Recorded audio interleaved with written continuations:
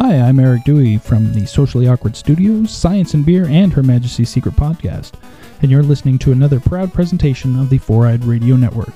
Check out more shows at foureyedradio.com. Starfleet Escape Podcast. Prepare for launch in 3, 2, 1. Enjoy the ride. Welcome to the Starfleet Escape Podcast on the Four-Eyed Radio Network, where we escape into the Star Trek universe.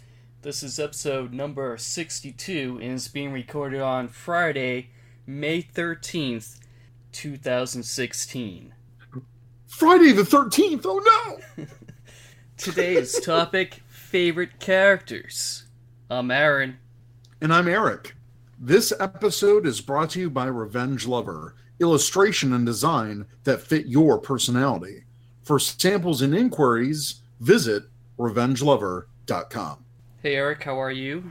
I'm doing good. How about you, Aaron? Not bad. It's been a long time. Yeah, I think it's been...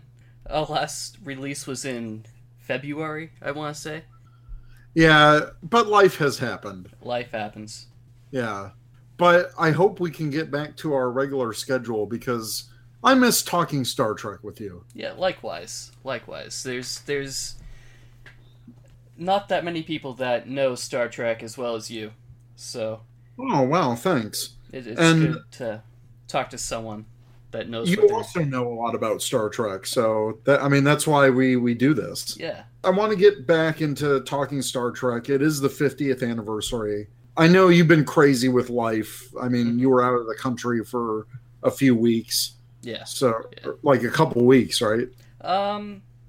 It felt like it. It was more like a week and a half or so. It did feel longer. I'm like, man, where's Aaron? What's going on? But yeah, I'm glad we're back to recording. And I know before we started this, it was like, I'm like, oh, haha, Ranger Command totally passed the Starfleet Escape Podcast and episode count. I'm like, we need to fix that. yeah, definitely. So I'm glad we're back to doing this, for sure. Yeah. So, why don't we jump in? And one of my favorite sections of the show, which we usually start off with, is Would You Buy It? So, would you buy this? I would not, but I already know your answer because you showed it to me. Yes, I have purchased this. And we've talked about it briefly, probably a year ago when they announced that they were going to release this. And what we're talking about is the Itty Bitties Star Trek 50th Anniversary Collector's Set from Hallmark, which retails for $29.95. So it looks like we got McCoy, Spock, Kirk, and Uhura as... Are they like plushies? Like, what are they? Yeah. So they're these little plush little figures. They don't have feet, so... They're like one, I don't know. Yeah, they're kind of like them. Cute kid versions of these characters. Yeah, and they make these itty bitties for just about everything. There's right now a ton of Star Wars ones for the release of Force Awakens. They have them for classic Disney characters, Cinderella, sure, etc. So can you buy these at like a Hallmark store? Yep, that's where I got this. Just went in. They have sets like this, and they also have individual ones where you can just buy one. But the Star Trek ones are just in this set. Now, are they going to do the rest of the original series Bridge Crew? I didn't hear anything about that happening. Okay. This was... it depends on how well this does, I guess.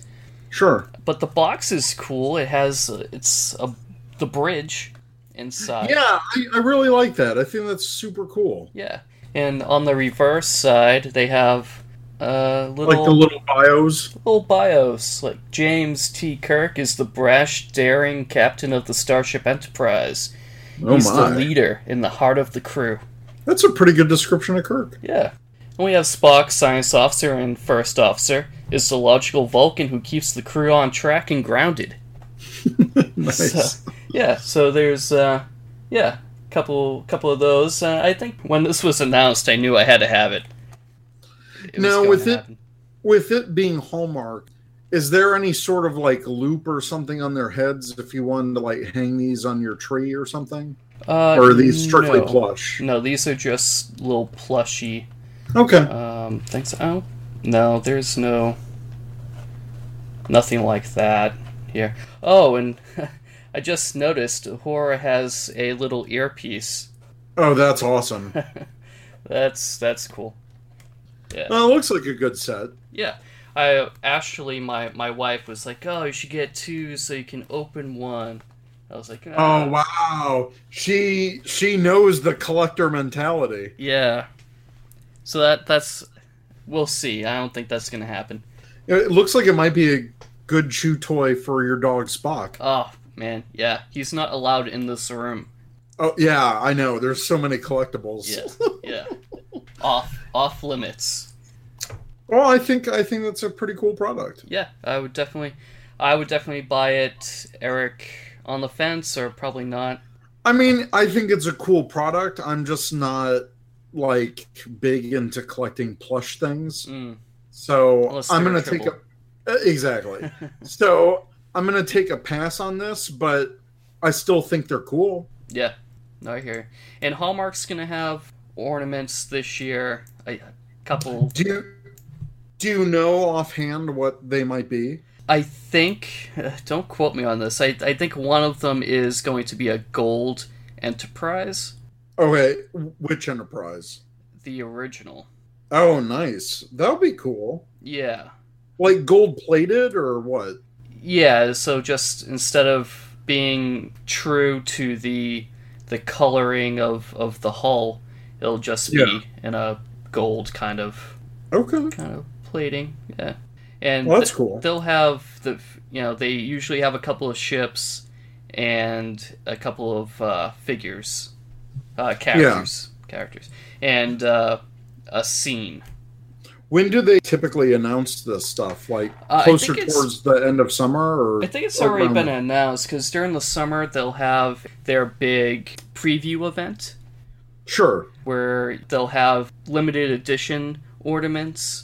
Which is when I picked up the Orion Slave Girl 2 years ago. I picked her up. And they'll have their regular stock that they have there for like 2 weeks or so. Well, nice. Good time to be a collector, especially during the 50th anniversary. Oh, yeah. Definitely. Yeah. Well, we have a ton of news since we last talked. The new series. The hype is real. Yeah. Because I am super excited about this. Yeah, we have first up here, Nicholas Meyer has been added to the staff of the new CBS Star Trek series as a writer-producer, and he's best known for his work in several Trek movies, including The Wrath of Khan. Now, this is really exciting because, Nicholas Meyer was involved in a lot of the original series movies. And, he's a well-known producer. He's done quite a bit of work other than Star Trek. To have such a big name like this come back that was rooted to the original series is pretty exciting. And I've heard some rumors that they might do it like after The Undiscovered Country. So maybe within that time frame between the movies and when Next Generation started. Because that's a whole era onto itself that has been mentioned a lot, but not explored on screen. Right. Like that's where the Enterprise C comes into play, like the conflict with the Cardassians. And also you hear a lot about O'Brien's like war experience in Deep Space Nine. So they've talked a lot about that era, but they've never really showed it. And I think that's a good era to really tell some stories and still bring back some classic characters for cameos or have younger versions of characters that we know from like maybe Next Generation. Right. Well, I think it's cool. I think it's cool. I agree. I heard a rumor that it might be an anthology series. Which we've talked about on the show before. We've talked about, yeah. And I think that would be the best option for them to do, because they could explore anything they wanted to in the Star Trek universe. And I think that's amazing. I mean, we've talked about that idea so many times on this show. Right. And if that happens, I'm going to drop my money for CBS All Access for sure. Faux show. Faux shizzle. I'm definitely going to do it either way. Yeah, but that would like lock me in. I'm like, yep, here's my money. Yeah. Just take it. Just take my money. Well, another person that has been added to the producer role is Gene Roddenberry's son, Rod Roddenberry. He's been added as an executive producer. I was at C2E2 this past March, and I did go to the Star Trek panel there, the Roddenberry panel. He was supposed to be there, but I guess like a few days before the convention, his dog passed away. So he's like a huge dog lover, and this dog was a big part of his life. So I can understand why he couldn't make it, but he did film like kind of like sorry I couldn't be there message for us, which was pretty awesome. And most of the questions they took at that panel was basically trying to get those people to tell us about the new show. Right. And they kept saying, you know what, we can't really talk about it. But because one of them on the panel is also another producer that works with Rod Roddenberry. So I'm really excited for any piece of news that comes out. And there's still a lot of it. So yeah. And they also announced just this past week that the new series will air weekly. So if you were planning to binge watch this or subscribe for a month to watch it like a Netflix show, sorry, it's not going to happen. But I kind of like that, because all Star Trek series were weekly, and it, even though it's on a new media platform, it still gives that like tune in weekly to find out what happens next. Right. And there's that anticipation that builds up. And I think having a week to talk about it, like the whole fandom's on the same page. Like it gives us time to digest the episode, anticipate what's coming next. And I think it's going to be a great choice. Even Netflix, not all Netflix series are available at once. There's a couple that they have that are, tune in weekly. Yeah. So I'm actually glad that they're keeping that format for this. Yeah. And Hulu does the same with their shows, and it makes sense. It makes you have to pay monthly. Right. It stretches it out a little bit more. But another thing in their wording, just to go off track slightly, well, not really, but in their wording, it says the first run will be online. Does that mean that a month later or 2 weeks later it'll be available on other platforms, that maybe at the end of the year it'll be available on Netflix? Or I can definitely see that happening, and I don't know why they wouldn't do that, because even shows that are on Hulu and then they go away, after the season ends, it's on Netflix. Yeah. So I can see CBS getting their money for the first run, and then after maybe 6 months to a year, when the season's over, then they release it to Netflix. Because Star Trek is still on Netflix. Star Trek is still available on Amazon Prime. So it's smart for CBS All Access, because if you're a huge fan like we are, of course we want to see it first, right? As it comes out. So for me, there's no question. I'm not going to wait for it. So I'm going to pay to see it. Right. And then we can talk about it on the show. Exactly. Which is going to be awesome. Yeah, pretty much. I know this actress from the Mass Effect series of video games. Oh, really? Because she was the Quarian leader of the flotilla in that game. So like you'll know her voice when you hear her. She's been on like 24 and like a whole bunch of other series. Shorey Agdashlu. That's how you pronounce it. So yes, her. She is actually going to be taking the role of the High Command of the Federation in the upcoming Star Trek Beyond movie, which crazily is like in less than 2 months now. Yes, it's approaching. Are they done? What do you mean? I don't even know. Is the movie done? Is it ready? I'm sure they're still working on effects because remember, they fast-tracked this movie to get it out this year. Yeah.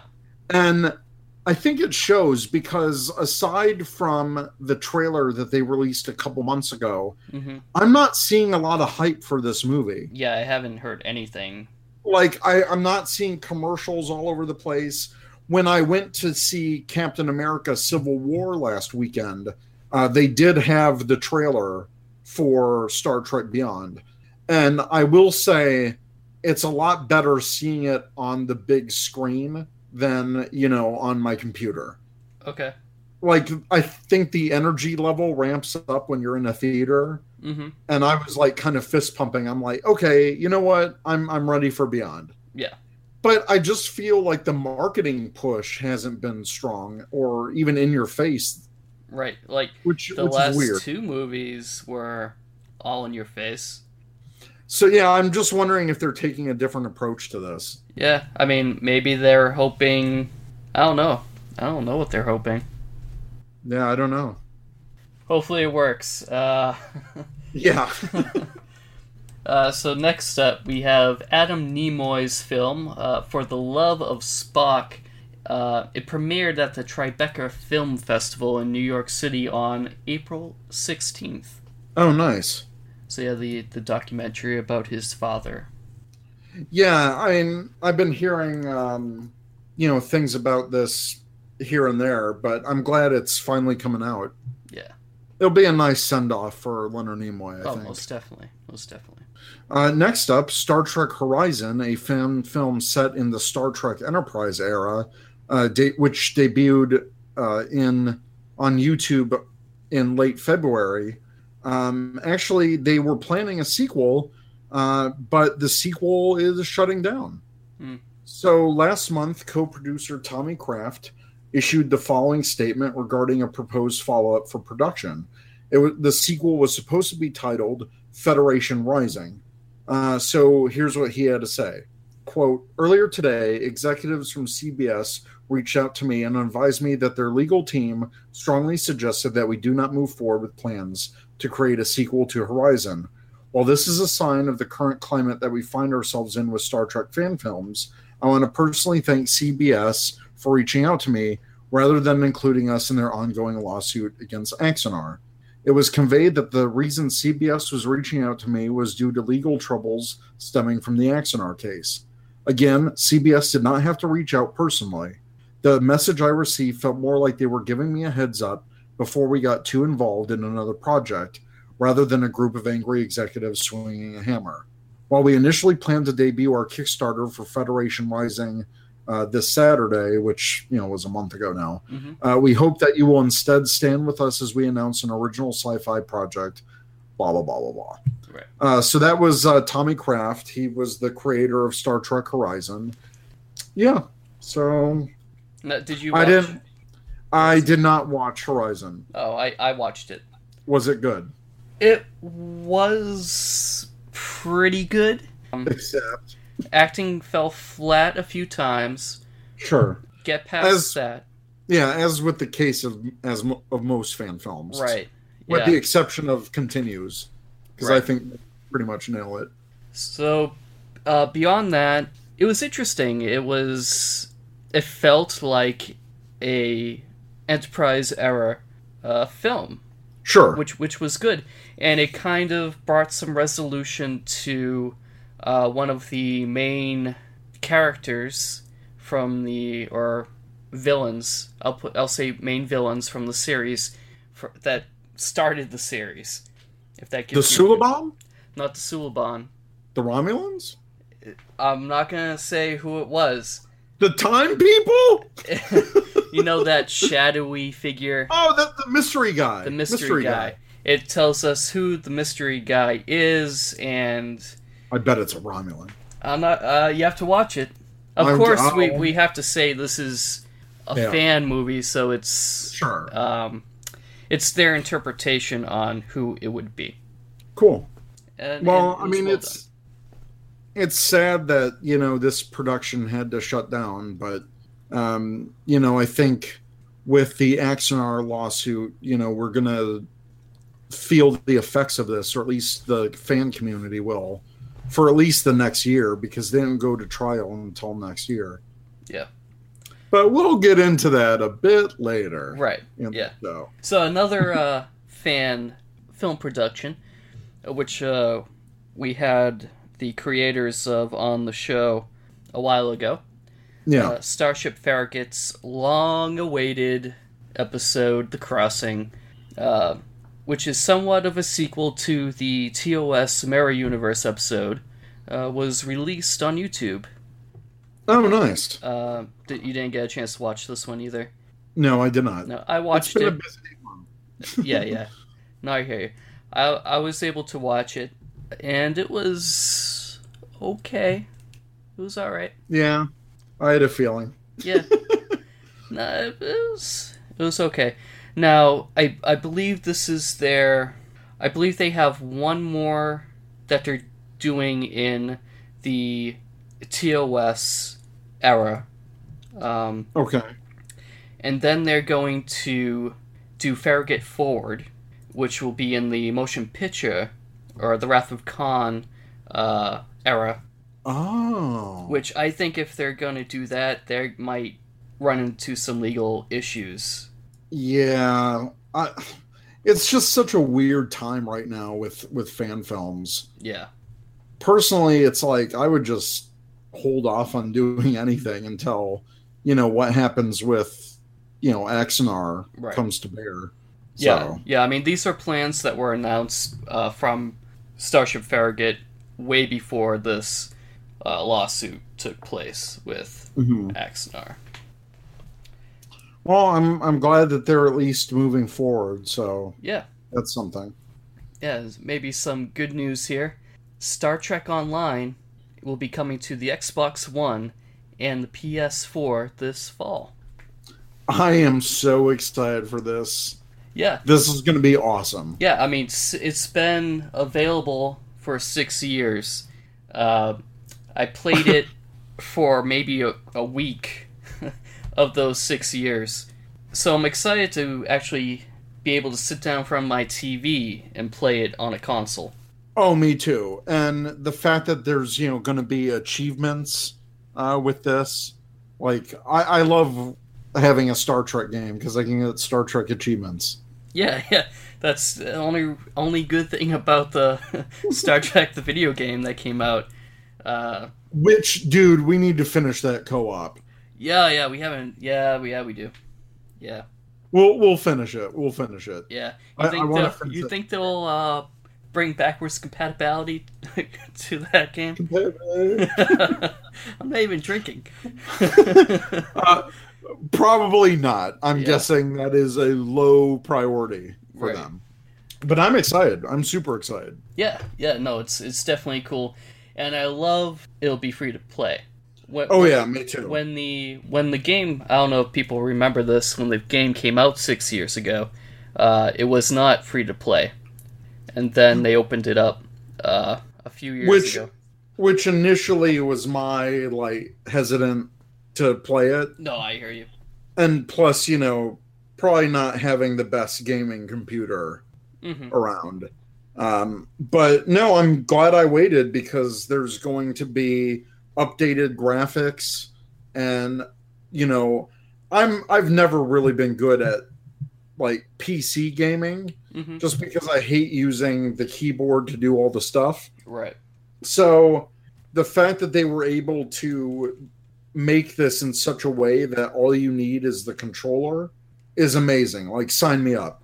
Right. I'm totally down for that. Likewise. So that sums up the news. So we're gonna leap face first. Wow. Okay. Into... Or maybe we're going to take a quantum leap into the topic. Snap. I like that. Quantum leap into the topic of the show, which, in case you forgot, is our favorite characters. I like this. In past shows, we've talked about the captains and, we've kind of broken down, the different jobs and characters in Starfleet across the series. Right. But now this is our favorites. Yeah. This is who we absolutely love in each series. Yeah, and it's a fun episode. We definitely needed something with all this negativity about the fan films. I thought it was necessary to have some lighthearted fan action. Yeah, and you know what? Like, I definitely like talking about favorite things, because each one of us is coming from a different perspective, right? With our experiences and all that. So, of course, our favorites are going to be different, and especially for Star Trek, it's really hard to pick one character. So, I mean, let's just jump right in. Let's do it. For the original series, my pick is Spock. Big surprise to no one listening to this show. Why? Spock was Star Trek. Sorry, Kirk fans. His character, half human, half Vulcan, put him in a struggle to find a balance between the two. Ultimately, by choosing to embrace his Vulcan roots, it allowed us to examine what it was to be human by looking from the eyes of an outsider. That's deep. Yeah. My favorite character episode, The Menagerie, parts 1 and 2.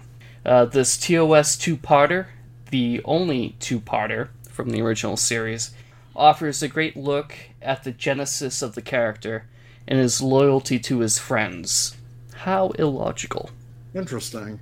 Yeah, I really like Spock, and I think you made a good point that, Spock is Star Trek. Like, he is the most iconic character, and I think he's the one that a lot of people latch onto because he is this alien, but he's also part human, and he's trying to find himself in the universe.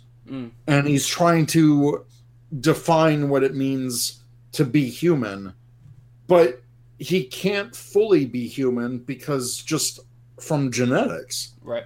He is who he is, so he has to embrace both sides of his culture.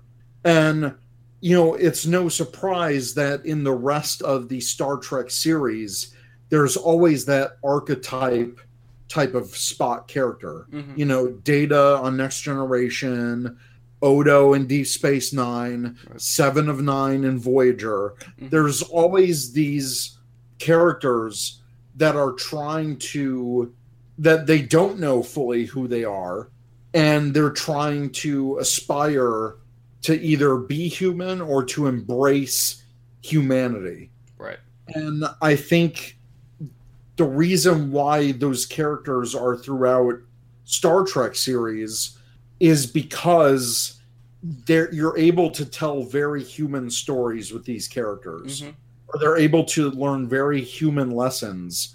We're just putting it through the eyes of an alien. Right. And that's why they're very intriguing characters. I think that's a great pick. Thank you.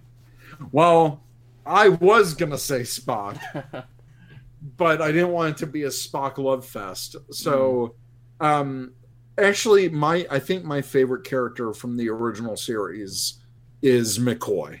Okay. And why do I like that so much? Because McCoy was the everyman. He didn't like transporters. He had a Southern charm about him. He was very hardworking. He never gave up on his patients by finding ways to save them or even creating brand new procedures. I think he was the perfect foil to Spock. I agree. And even though it didn't look like it, they were lifelong friends, as much as Kirk and Spock were. Oh yeah, definitely a trio. A trio? A trio. And Trio was his name. Oh, I mean, no, I get what you're saying. Like, yeah. Spock we get to see through the eyes of an alien trying to be human. Well, McCoy was 100% human. Right. And he was most like us, I think. Mm-hmm. Like I said, he was very down to earth. He had a charm and a wit about him that came through his upbringing. Right. And, he was a good old country boy. And I think the humor that originated between, Kirk and Spock and McCoy, a lot of that humor was just from McCoy being either stubborn or sarcastic, mm-hmm. and, Kirk trying to line him up, but, McCoy calling Spock out on his BS, or, pointing him out like, oh, you pointy-eared devil, and, all that kind of stuff. So he was very human, and it's good to have a character that's closer to us. And again, it's another one of those types of characters that the subsequent Star Trek series replicated. They tried to reproduce that charm, more specifically with Trip from Enterprise. Oh, yeah, definitely. And a little bit of Pulaski. Exactly. Yeah. Played by Diane Muldaur, who was also in the original series, too. Right. Yep. So, yeah, there's something about like that Southern charm that people really like. Mm-hmm. And I think McCoy is a great person to follow through the series just because he has his own personal journey as well. Right. In regards to a favorite episode, I think my favorite episode with McCoy in it was the episode Shore Leave. Okay. It heavily focused on his character, and we learn a little bit about his past as well. But it was mostly a McCoy-focused episode. We got to see him open up and be a little happy. So I like that episode. Mm-hmm. I think it's a good one for like a McCoy focus. Another good one is City on the Edge of Forever. It was focused on Kirk and Spock, but a lot of it was on because of McCoy. Right. So yeah. I think that's a good episode where McCoy's effects had an impact, and a huge impact. Now on to the next generation. Can you guess who my favorite character of TNG? Gee, I don't know. So, my favorite TNG character is Data. Why? The TNG equivalent to Spock, without question, is Data. Mm-hmm. Data, an android who endeavored to understand and become human. TNG was the series I grew up with watching, and Data was the character I related to the most. Data was smart, strong, and a loyal friend. What more could you ask for? Oh, yeah. My favorite character episode, although I wouldn't call this a Data episode, one of the best moments comes from the two-parter episode Redemption. In the episode, Data takes command of the Sutherland and must deal with a bigoted crew. I would say my favorite Data episode would be Measure of a Man. Nah, I didn't want to go with the obvious. But it's one of the best. Well, see, there's so many actually. So there's that one, and there's the one where he's writing the letter to the guy from Measure of a Man. Yes. That one. I can't think of the episode name off the top of my head. Data's Day. Data's Day. Yep. That one. What else? There was another one that was on the tip of my tongue. The one with where he creates the daughter. Yes. Shoot. That one. Yes. That's a good one. There's so many good ones. I would leave out A Fistful of Datas. It wasn't the best. It wasn't the best, but I heard, I think Patrick Stewart, yeah, I might be wrong on this. I think Patrick Stewart directed that one, and it was the one that everyone wanted to direct, and he got to direct it. Right. But I do like your pick of Redemption, because that was a little bit later in the series, right? That was like season 5 or so? I want to say it was 5, yeah.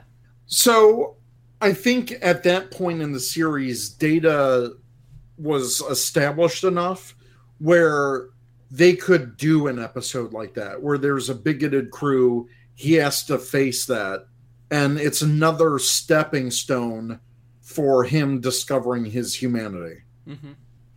Well, I think, again, you kind of stole mine. I didn't want to repeat, or otherwise this would be boring. But I think my favorite character from The Next Generation is Riker. Okay.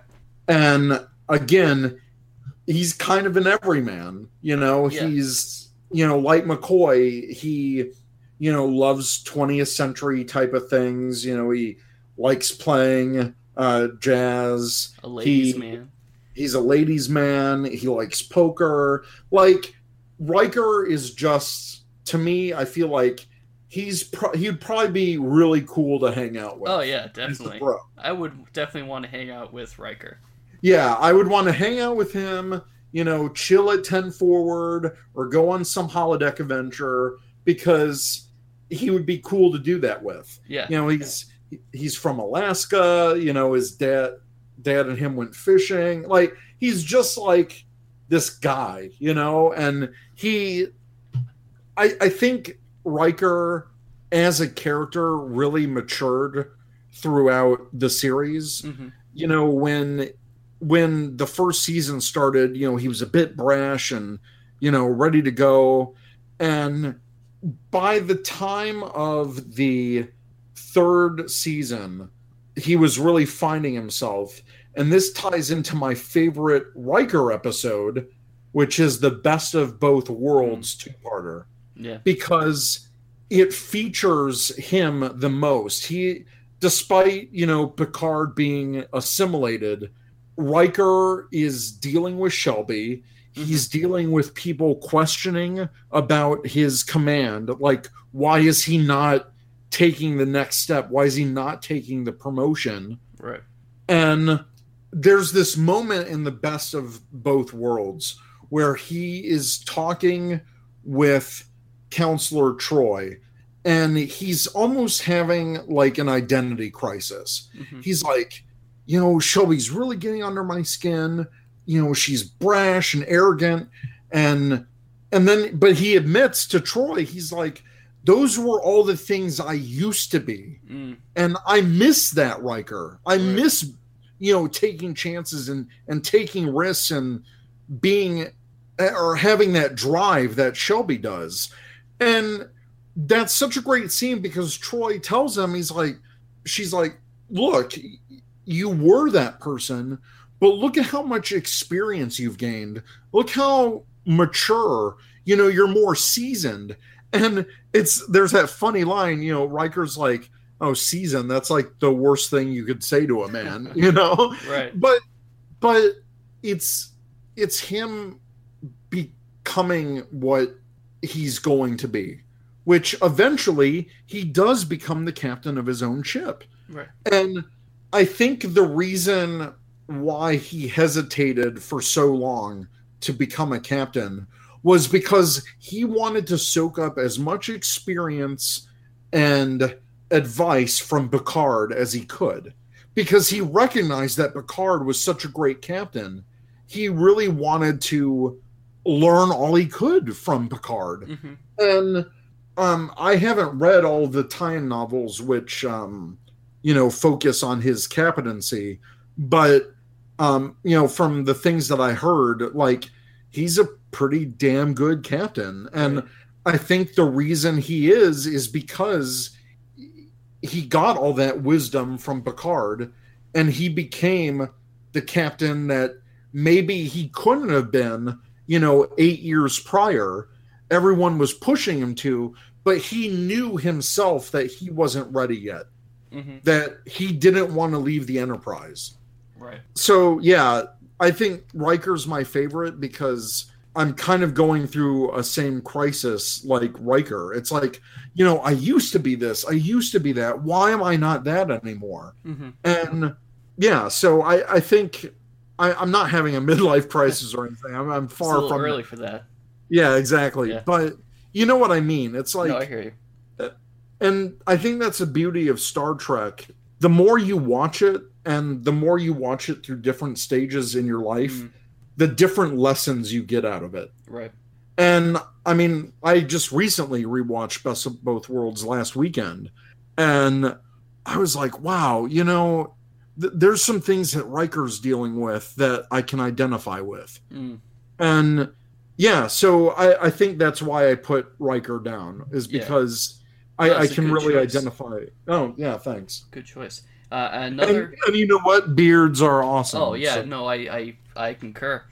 At my wedding, I had a little figure of Riker, which was hilarious. That was the best. Yeah.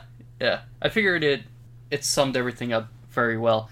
Another good Riker episode, which also shows growth in the character and internal conflict, the Pegasus. Yes, and I was on the fence between that and Best of Both Worlds. I think the reason I finally chose Best of Both Worlds because I rewatched it. I'm like, wow, this is like a two-parter about Riker. So I really like that. But no, the Pegasus is another fantastic Riker episode. Yeah. Definitely. Which comes into play in Enterprise because that's when he's... But yeah. Yep. These are the voyages, which I would watch them both together. Both those episodes together. Yeah. To get like the full effect, I guess. Yeah. I wish someone did like a super edit of that. Oh, that would be awesome. Yeah. To like... splice it. Yeah. Yeah. But you would be able to tell the differences fairly quickly. Just a tad bit, yeah. Just a tad. Now we move on to Deep Space Nine. Yes, Deep Space Nine. Now, Deep Space Nine, I had such a hard time coming up with a character that because they're all the characters in Deep Space Nine were so good, so hard for me to pick. Yeah. I ended up settling with Dukat. Are you kidding me? Like what? Now, stay with me. Okay. It's a character that you love to hate. Yes, that's definitely true. Yeah. And that's pretty much all I have to quantify my reasoning for picking Dukat. And he had such... his character went through so much. Such an interesting arc. Especially in the last two seasons. Yeah, oh yeah. I mean, almost a complete 180 from what he started out as. My favorite episode with Dukat is A Call to Arms, where in that episode Dukat finds Sisko's baseball sitting on his desk, which is a promise from Sisko that he will return to reclaim Deep Space Nine after the Dominion retook the station. A big turning point in the Dominion War. Yeah. So my favorite character from Deep Space Nine is Garrick. Also a Cardassian. Yeah. Wow, look at that. And it's also one of my brother-in-law's names. Wait, really? Garrick? His name's Garrick. But Garrick. Okay, but hey, close enough. Yeah, close enough. So, the reason that I like Garrick so much is I think he's one of the most faceted and layered characters in all of Star Trek. He is very mysterious. Obviously, he's trying to hide his past, being in the Obsidian Order.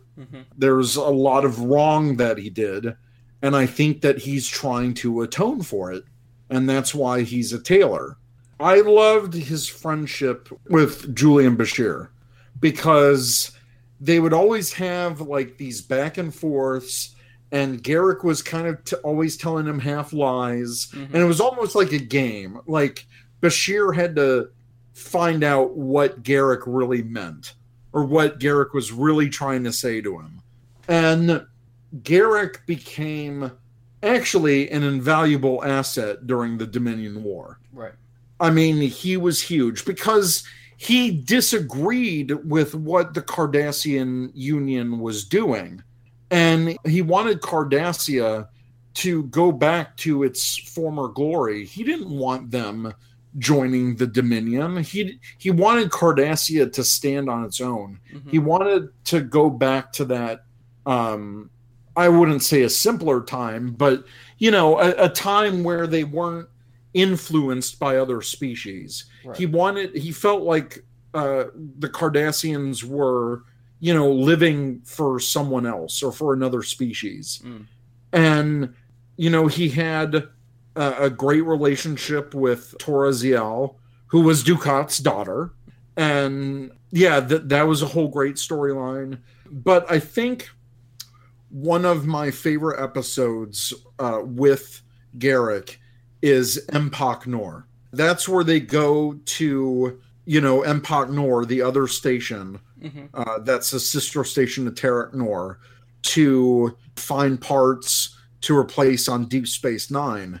And Garak is kind of on this away team with O'Brien, a team of engineers, Nog, and there, you know, there's quite a few booby traps on the station, right. But Garak is actually exposed to, I think it was a virus or no, it was a drug. It was a drug. And it totally changed his mindset. And the drug that he was on, it was like a failed experiment to enhance Cardassian xenophobic tendencies, to turn soldiers into unstable killing machines. So we got to see a very dark side of Garak. And this episode really had lasting consequences for his character, because there was an episode, I think, it was the one where, you know, they crash on the planet with the Dominion, with the Jem'Hadar ship, and they're facing the other Jem'Hadar. Yeah. So Garak is with them because, you know, the eyepiece, he since it's fitted for Cardassian biology. And there's a scene in that episode that references back to Empok Nor, because he was walking with Nog, and Nog was always behind him. Like, he was always putting Garak ahead of him. And Garak called him out on this. He's like, why are you always hanging back? Why are you, you know, why is my back always to you? And, you know, Nog was like, well, because after the events of last year and, you know, what I seen, how dark you can become, he's like, I don't trust you. I will never turn my back on you. It's very powerful, and not everyone trusts Garak for good reason, but I don't know, he's got this dark humor that I really like about him. And I think he's one of the most fascinating characters on Deep Space Nine. No, I agree. Actually, one of my favorite episodes with Garak is In the Pale Moonlight, where he brings the Romulans into the war with the Dominion. Yeah, that's another great one, for sure. Good Cisco episode as well. Oh, yeah. Well, now we're moving on to Voyager. Voyager, my favorite series, Eric. My favorite series. You sarcastic guy. So my favorite character from Star Trek Voyager is the Doctor. And you stole mine again. What are you talking about? No, I love the Doctor. He's a very good Doctor, and follows my other picks. You know what? My pick also follows kind of a theme, but we'll get to that. Yeah, I saw that. Like my other picks, the Doctor is a robotic, a cold character that evolves over time, and at the end, the Doctor becomes a charming and a vital member of the crew, even though he's a hologram. My favorite character episode, ironically, my favorite episode featuring the Doctor takes place in the Alpha Quadrant away from the USS Voyager. Yeah, ironically. So, this episode is Message in a Bottle, where the Doctor is sent via a subspace relay to an advanced ship called the Prometheus. And during the episode, the Doctor, along with his EMH counterpart on the Prometheus, must defend themselves against the Romulans. It was a very fun episode. Mm-hmm. It's great seeing the Doctor outside of his element. Mm-hmm. This was his real first away mission. Right. And, like, away, like, in a different quadrant away. Mm-hmm. No, it's in my top 5 Voyager episodes, for sure. Yeah. Yeah, the Doctor is a fantastic character. His growth through the series is another great one to watch. Yeah, it's one of the biggest throughout the series, I think. Yeah. He got a name. Yeah, and he was a real dick early on. I mean, terrible bedside manner. The worst. No, I have to agree. I really like the Doctor. He's fantastic. Mm-hmm. And Robert Picardo, what an amazing actor. Yeah. And he brought so much to the role of the Doctor. You know, the Doctor, singing opera and being a fan of the arts. That was influenced a lot by Robert Picardo. And I'm so glad I've met him before because, yeah, he made the Doctor all his own and just a fantastic guy. My favorite character is Tom Paris. Mm. And again, I guess following a trend. Ladies' man. Well, no, not the ladies' man. Oh. McCoy was not ladies' man. No, my trend. I was going with Riker. No, my trend is kind of like the down-to-earth characters that we can relate with the most. Oh, okay. And yeah, Tom Paris, he's a 20th century buff. Like, right. He likes all of our pop culture. During that episode where they went Future's End, two-parter, where they go back to 96, right. He was totally in his element, but kind of not really. Like, there was a couple of details that he got wrong. A lot of it, I think, that mission wouldn't have been as successful without his help and his knowledge of 20th century. And yeah, he really speaks his mind. He forms great friendships with people, like his friendship with Harry Kim. I really like the story arc that he had with B'Elanna and their relationship throughout the series. I like that he started out as essentially a criminal. Right. And he became one of the most trusted senior officers on Voyager. And he really accepted the responsibility for his actions.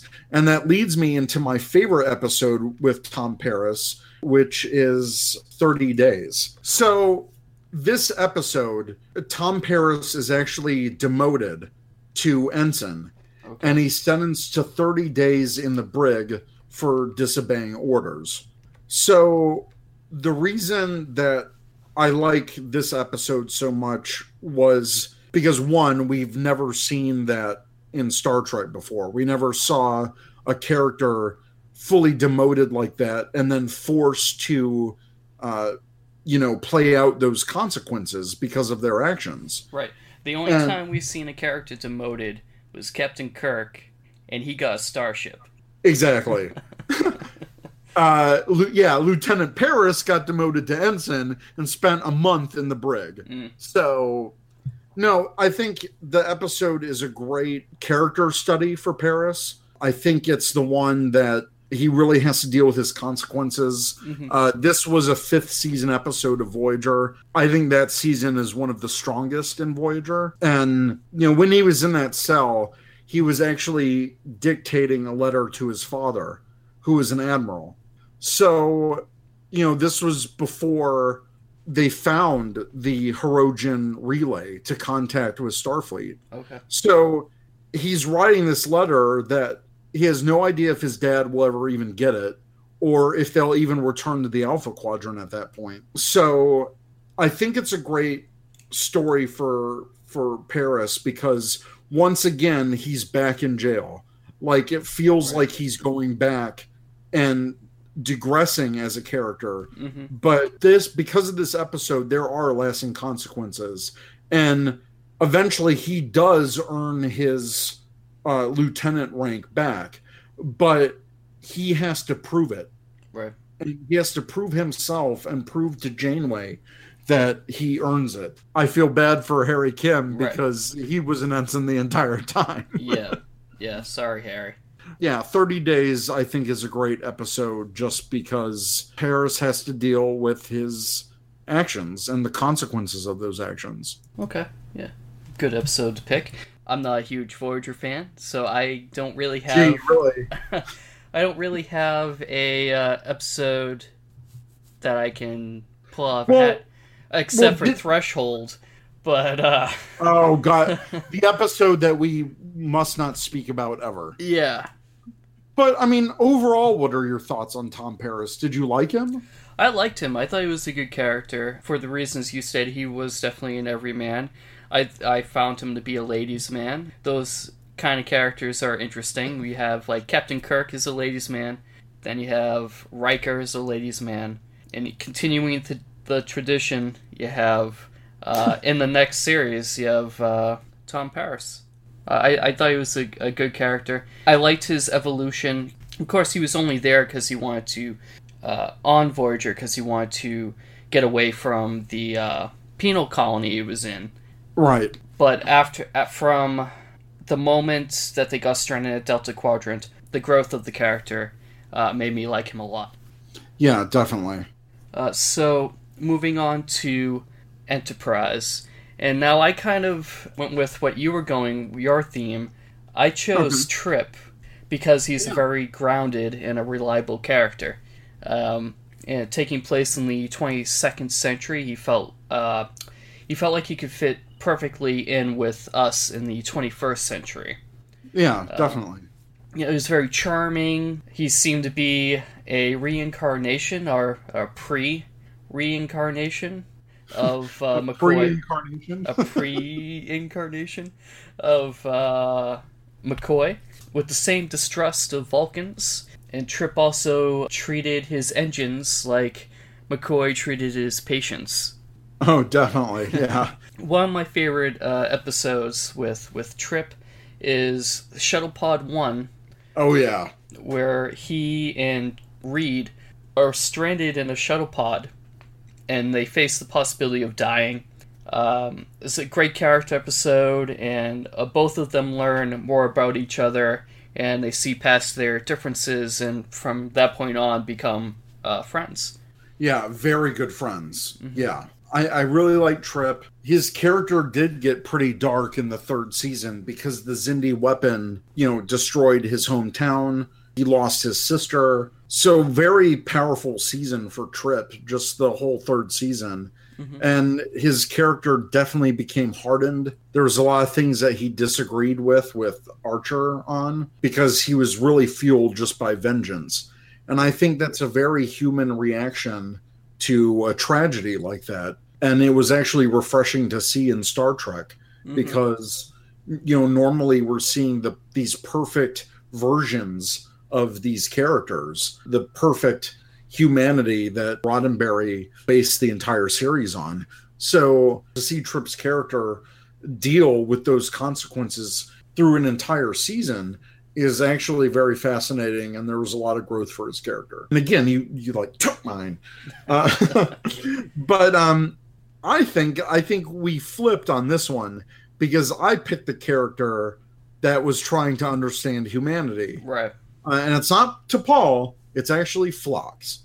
And the reason why I like Phlox so much was he is completely different alien. I mean, he's not half anything. He's not T'Pol like a fully Vulcan. I love Phlox's optimism. Mm-hmm. I think Phlox's optimism is one of the greatest things about Enterprise. Even when the situation could be really bad, I think Phlox always tries to find the positive in a situation. He sort of reminded me of Neelix in that aspect. Yeah, but I think Phlox was.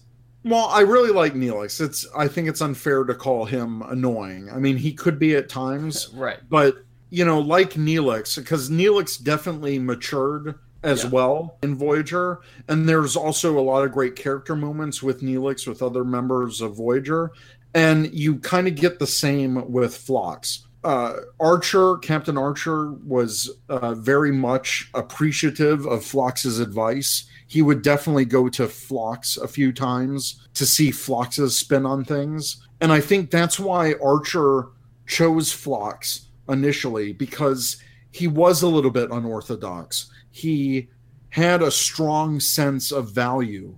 And one of my favorite episodes with Phlox is actually the episode Dear Doctor from the first season of Enterprise.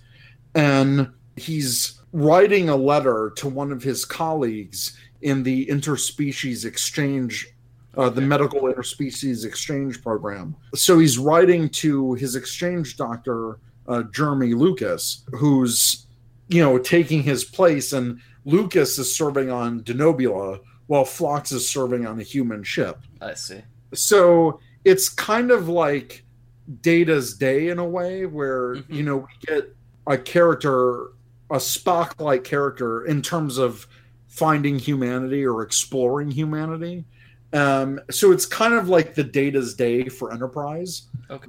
But they come across, a situation where they have to treat on a planet where there's two different species living on the same planet. Mm-hmm. And there's this huge moral decision because he has to find a way to solve their condition. And it's almost like a prime directive type of situation. So there would be lasting consequences based on what Phlox decides. So right. I think from a moral perspective, it's, very interesting that it's something that he has to deal with. And because it takes place in the first season, it's great exposure for Phlox to any of the viewers because we get to see truly at the heart of this character what he's about and what his morals are, and his morals being tested in the episode. So right. I think that's a great episode for Phlox. And I just really like Phlox because he is a confidant, not only to Archer, but he's also kind of sharing this living on board with humans with T'Pol. Right. So he forms this other friendship with T'Pol, which I think they had very great scenes together. These two aliens experiencing an entire crew of humans. Mm-hmm. And they have two very different perspectives about humanity. Right. So, yeah, I think Phlox is definitely my favorite character. No, I agree. Phlox is definitely a cool character. One of my favorite moments is, I think it's in the last season where they're back at Earth. Oh, yep. And he's at a bar with some crew members, and there's humans there that are xenophobes.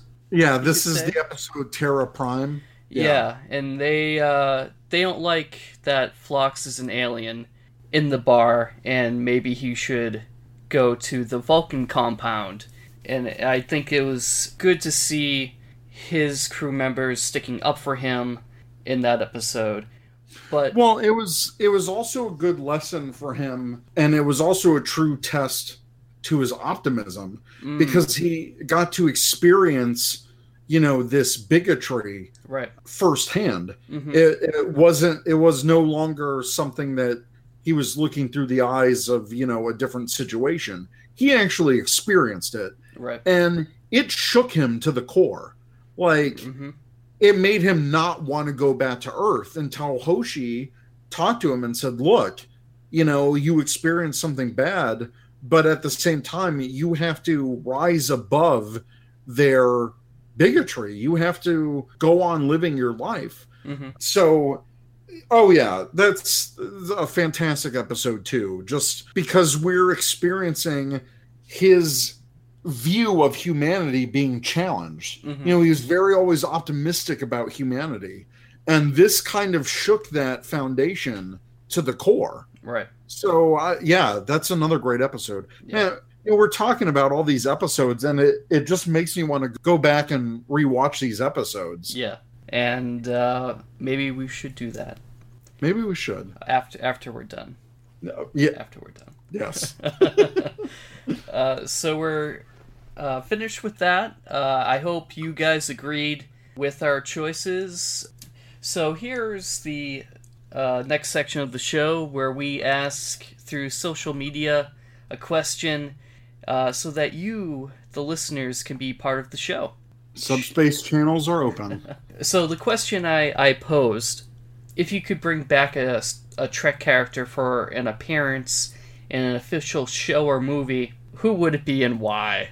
And from Twitter, we have at Robert Reyes, who says Kirk would be one of the few people that best encompasses the ideals of the Federation. Interesting. Yep. And the next two answers are actually who's your favorite character. So at Sci-Fi Commons says, besides the obvious, Edith Keeler, because of her compassion, vision, and optimism. Also, Christopher Pike, because he's cool.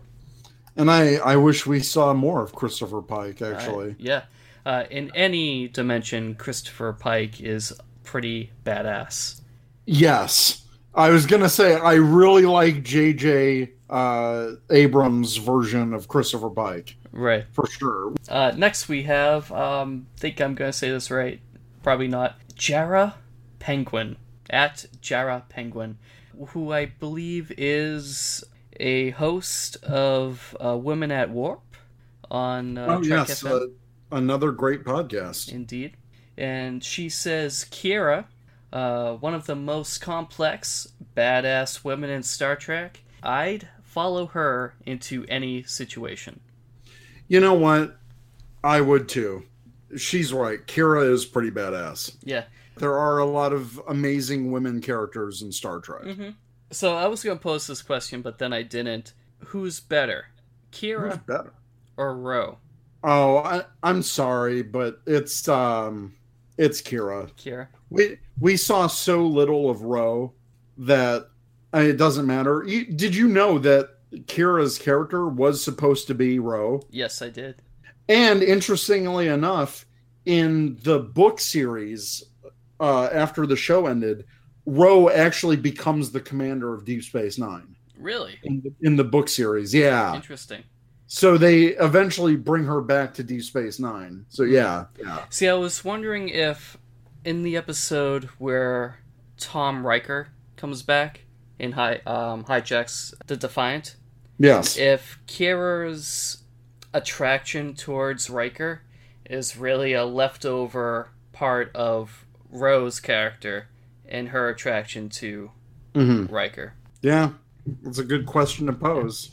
So moving on to Google Plus, giggity goo 62. You gotta say it like that. You gotta say it like Quagmire. Giggity goo. Yeah, that's awesome. Giggity goo 62 said Captain Picard, just to show that the new series is set in the TNG era. Mm-hmm. Oh, because your original question was if you could bring him back. Yeah, if you could bring him back in any official form. Michael Anthony Morgan, I love this answer. He says, I'd bring back Garrick. He was one of the most intriguing and well-written characters in the Star Trek universe. I have a feeling that he'd have done very well for himself in post-Dominion Cardassia, and I'd like to see what he's been up to. Well, in the book series, he actually leads Cardassia. Oh, interesting.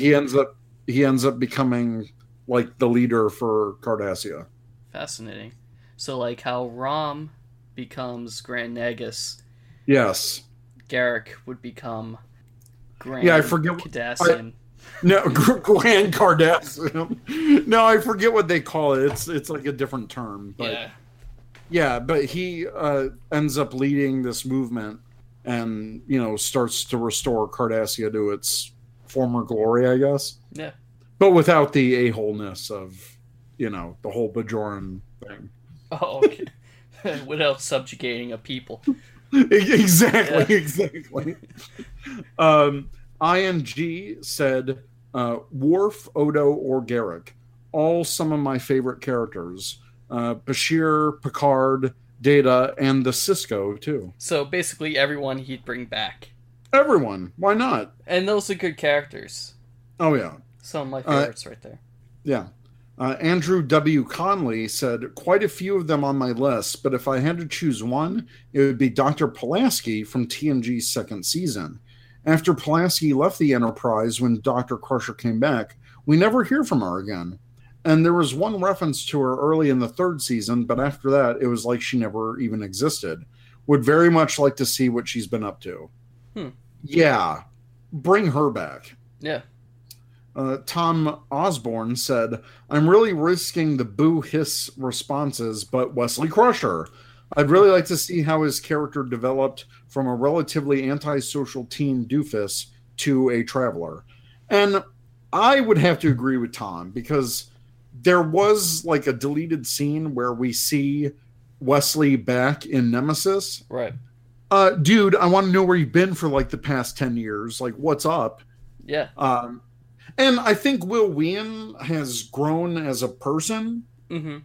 Obviously, he's moved on with his life. He's not a teenager. You know, he's slightly older than us. And it's like, dude's got a family. And wow, he is older than us. Yeah. So I would love to see Wesley Crusher as an adult, yeah, you know, in Starfleet. Why not? Right. I don't think that's a boo hiss response at all. No. Patty McBee31 said Reginald Barclay, because he wasn't the typical Starfleet officer. I would like to see his adventures. And shout out to Patty here, because I totally agree. And I loved it when Barclay came back for Voyager. He was in like, he was like in 4 or something Voyager episodes. And I loved it. I mean, he was responsible for the Pathfinder project to help get him back home. So, oh yeah, Barclay for sure. I would love to see what that crazy guy's up to. Yeah, definitely a large character arc from TNG to the movies to Voyager. Definitely growth in the character from that shy doofus pretty much to someone who took chances. Yeah. And he finally realized his worth. So next we have Colin Johnson, who says none. Really? Not one character you'd want to bring back? Come on. I guess, the past is the past, I suppose. I guess so. Onward. Hashtag bring back Worf. Oh, yeah. Man, he unfollowed me, by the way. What? Yeah. It is. AKA Worf. AKA follow me back, man. What the hell? That was not cool. Anyway, next we have Michael Smith, who says Geordie LaForge, Ezri Dax, or Harry Kim, but only if it fit within the continuity, no time travel or spatial anomalies. Okay, I like that. O'Shea James, maybe Cisco. Him going to space heaven never sat too well with me, especially since he had a kid on the way. I forgot about that. That's right. Also dealt with in the Pocketbook series. Next, Star Sword C. This is in response to Colin Johnson, who says, agreed, let's move forward, go where no Trekkie has gone before with new characters. Besides, the characters are getting too old to possibly play their old roles unless there's been a time skip of a few decades. Which you could do in an anthology series. You could just... look, TOS to TNG. How many years did that skip? You don't, right. It doesn't have to be like a pickup of where they left off. No, I mean, that's the thing. Like, I would love if the anthology series did a Riker on the tie-in episode. Like, let's see him deal with a situation as a captain. Right. Let's do it. Moving on to Facebook, Sherilyn Butler said, I would like a tour of interplanetary markets. Perhaps see Quark in retired glory selling trinkets. That'd be cool. That's a good idea. Yeah. Add that to the anthology list. Write it up. Anne McNulty said Harry Kim because he deserved better on Voyager. I agree. Yes, he did. Yeah, short end of the stick on that one. Eric Larson Kimbrough Jr. said Cisco, hands down, bar none. An entire movie could be made based on this. Just Cisco returning from the Celestial Temple to save the Federation / Galaxy / a single world from some new bad guy. That'd be cool. Yeah, just having him back, I think, would be cool. Yeah. Yeah. And finally, Eric Extreme. That's what I'm known as on the weekends. Reginald Barclay as a starship captain. He's a very capable but odd officer. He in the captain's chair would be very entertaining. Now, see, a lot more responses for Barclay than I anticipated. Yeah, I'm actually surprised at that. But you know what? He is a good character. Yeah. You know, I watched First Contact on actual First Contact Day last month. Oh, and look at you. Yeah, I'm awesome. Yeah. And yeah, even just his short appearance in First Contact, I was like, yeah, I really like Barclay. He's pretty cool. Yeah, definitely. He's a little bit neurotic, but I mean, aren't we all at some point? Yeah, I mean, if you had access to holodecks and could create any scenario that you could possibly imagine and be with any woman that you could possibly imagine. I'm sorry, Mr. I'm married. What? That's what Barclay did. I mean, you don't think his holodeck adventures were PG, do you? Oh no, probably not. No. But yeah, I mean, when you've got something like the holodeck where you can be your own hero in your own story, yeah, I can see the appeal of it for sure. Yeah. You live out your fantasies, why not? Right. But yeah, I mean, Barclay moved past his holodeck addiction and became a very competent officer. Right. And he's very smart too. He came up with some solutions that were very inspired. Yeah. So yeah, go Barclay. Go Barclay. Let's bring him back. Dwight Schultz. What a great character. What a great actor. Right. He was on the A-Team. Yeah, he was. I didn't know that until... Right? Until I saw her. I was like, what? I know that. That's Barclay. Yeah. Broccoli. What is he doing there? It's broccoli. Well, now we're getting to our segment. Do you know what puts my quantum state into flux? Aaron, I know you usually do these, but I'm gonna take the reins on this one. Take the wheel. Because I am completely fluxed with Axanar. This whole trial, this whole BS, it's like it's become this war amongst the fandom. You've got people that are super diehard supporters of Axanar, and that's great. But if you look at it from an objective perspective, and shout out to AXA Monitor on Twitter. They are an account, and they have a website at axamonitor.com. They really give the unbiased, totally referenced, complete guide to what's going on with Axanar. And I know we had Alec Peters on the show 2 times before, and I almost regret that we even did that, because throughout this entire process, Alec Peters has just been this brash, I mean, I don't want to call him a jerk, but he is. I mean, it's... The way some things come off. The way some things come off, and just his attitude to anyone who questions anything about Axanar, you're immediately branded a hater, and it's crazy. And I mean, there's things that he said that it's like, why would anyone support a project that you do? I mean, if this is the way you treat people who just, have a legitimate question instead of outright praising every move that you make, it's a little bit crazy. Right. And I'm on a Facebook group called CBS/Paramount versus Axanar. And I mean, in Alex's words, it's pretty much a hive of quote unquote Axanar haters, but it's actually people who are actually very critical of the things that he has to say and call him out on some stuff, because there's so many contradictions. There's so much ego and attitude involved. And listen, I supported every single Axanar crowdfunded campaign. I did both of their Kickstarters and their Indiegogo. So as a donor, I am literally invested in this. Right. And even requesting a refund, just getting, an email back from Peters, just completely like, no, we're not going to do it. See this and this and this. And no regard for his attitude to some of the people that question him.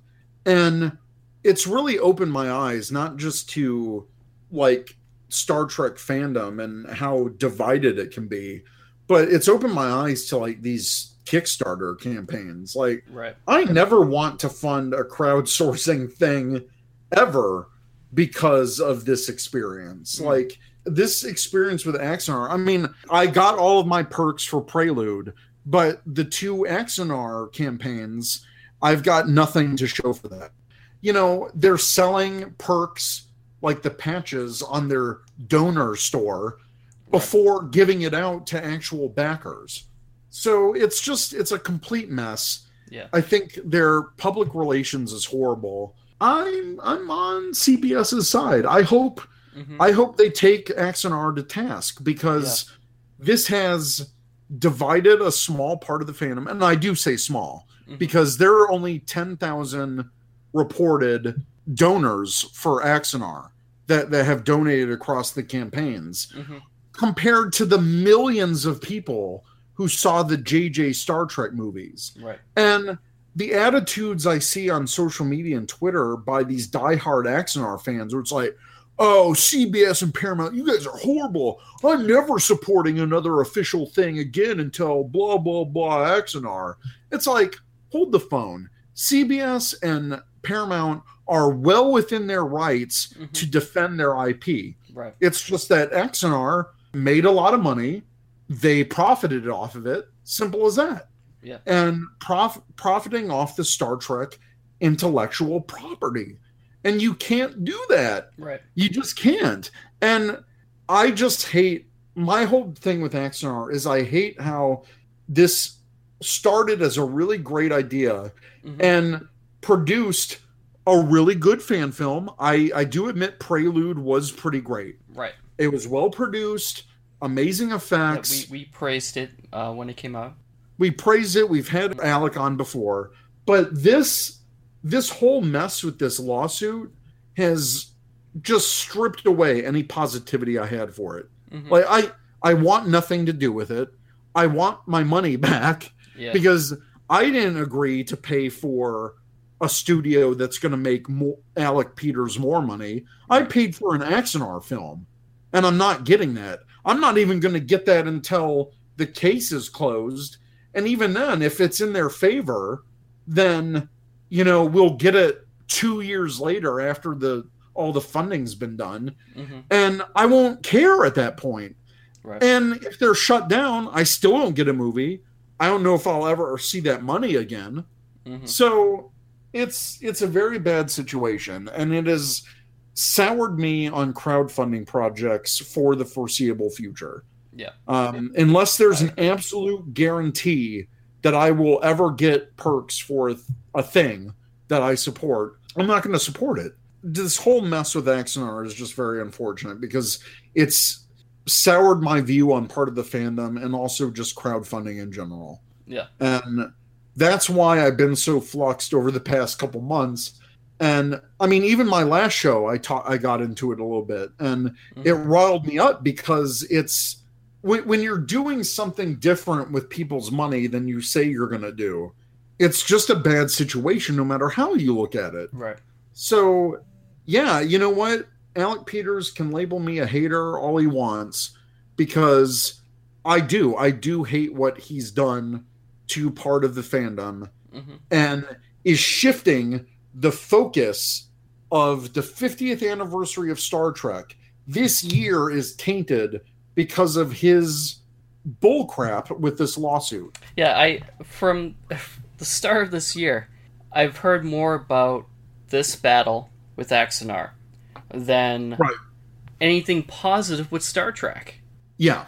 Like, I see it in my feed. I still follow, the Axanar official. Shame on you.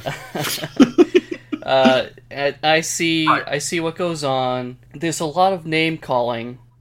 Oh yeah, and all the negativity toward like Vic Mignogna and Star Trek Continues. Like, I know there's some bad blood between the two of them, but wow. I mean, to drag another fan project through the mud like that, when, I'm sorry, but Star Trek Continues has got like, they're planned out to 9 episodes. They've already released 6 of them.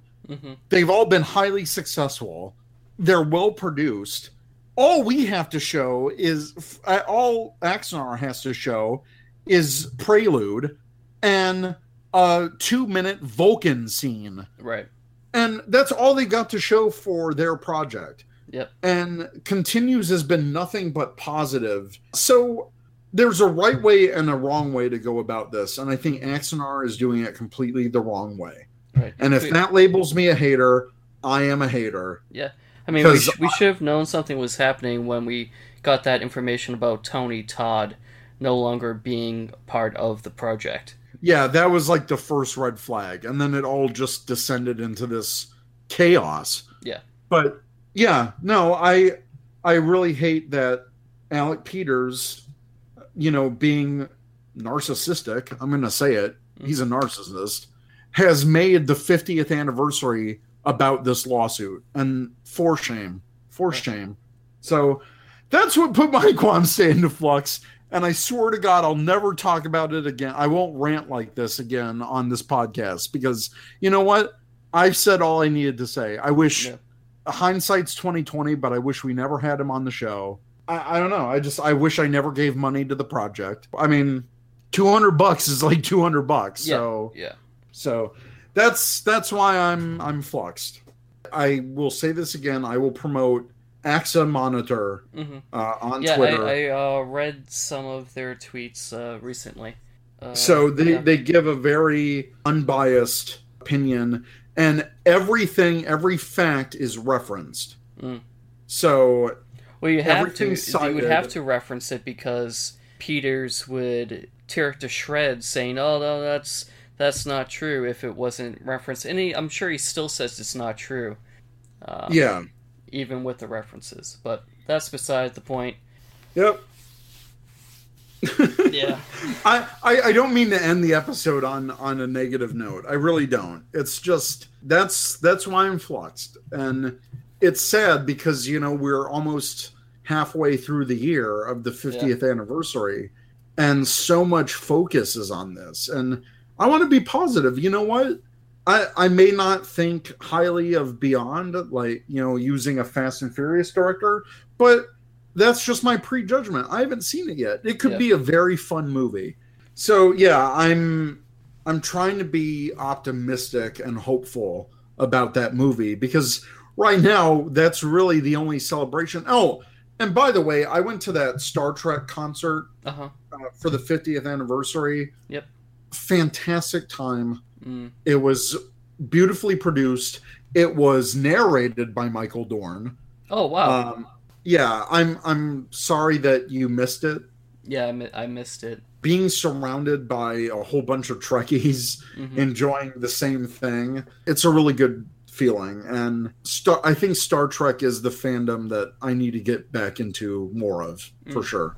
There are a lot of great people in this fandom, and I definitely want to connect more with other fans. Yeah. With other Trekkies. We shall. So that's ending on a good note.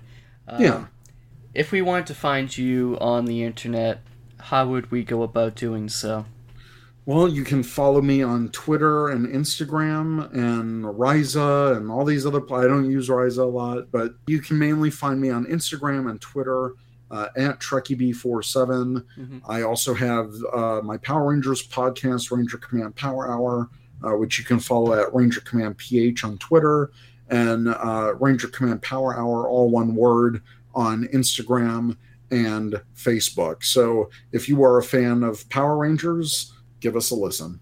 Will do, and you definitely should. It's my other big fandom. And if you want to find me, you can do so on Twitter by going to @NovaCharter. You could also find me on Star Trek Ryza @NovaCharter. Nice. And until next time, thanks for listening, and may the Force be with you. What are you even talking about? Trek on. Live long and prosper. See you guys.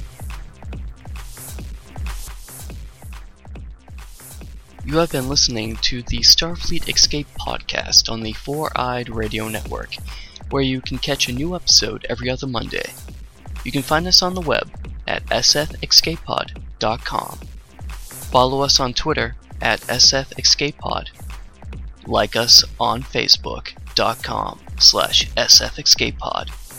And add us to your circle on Google Plus by going to google.sfescapepod.com.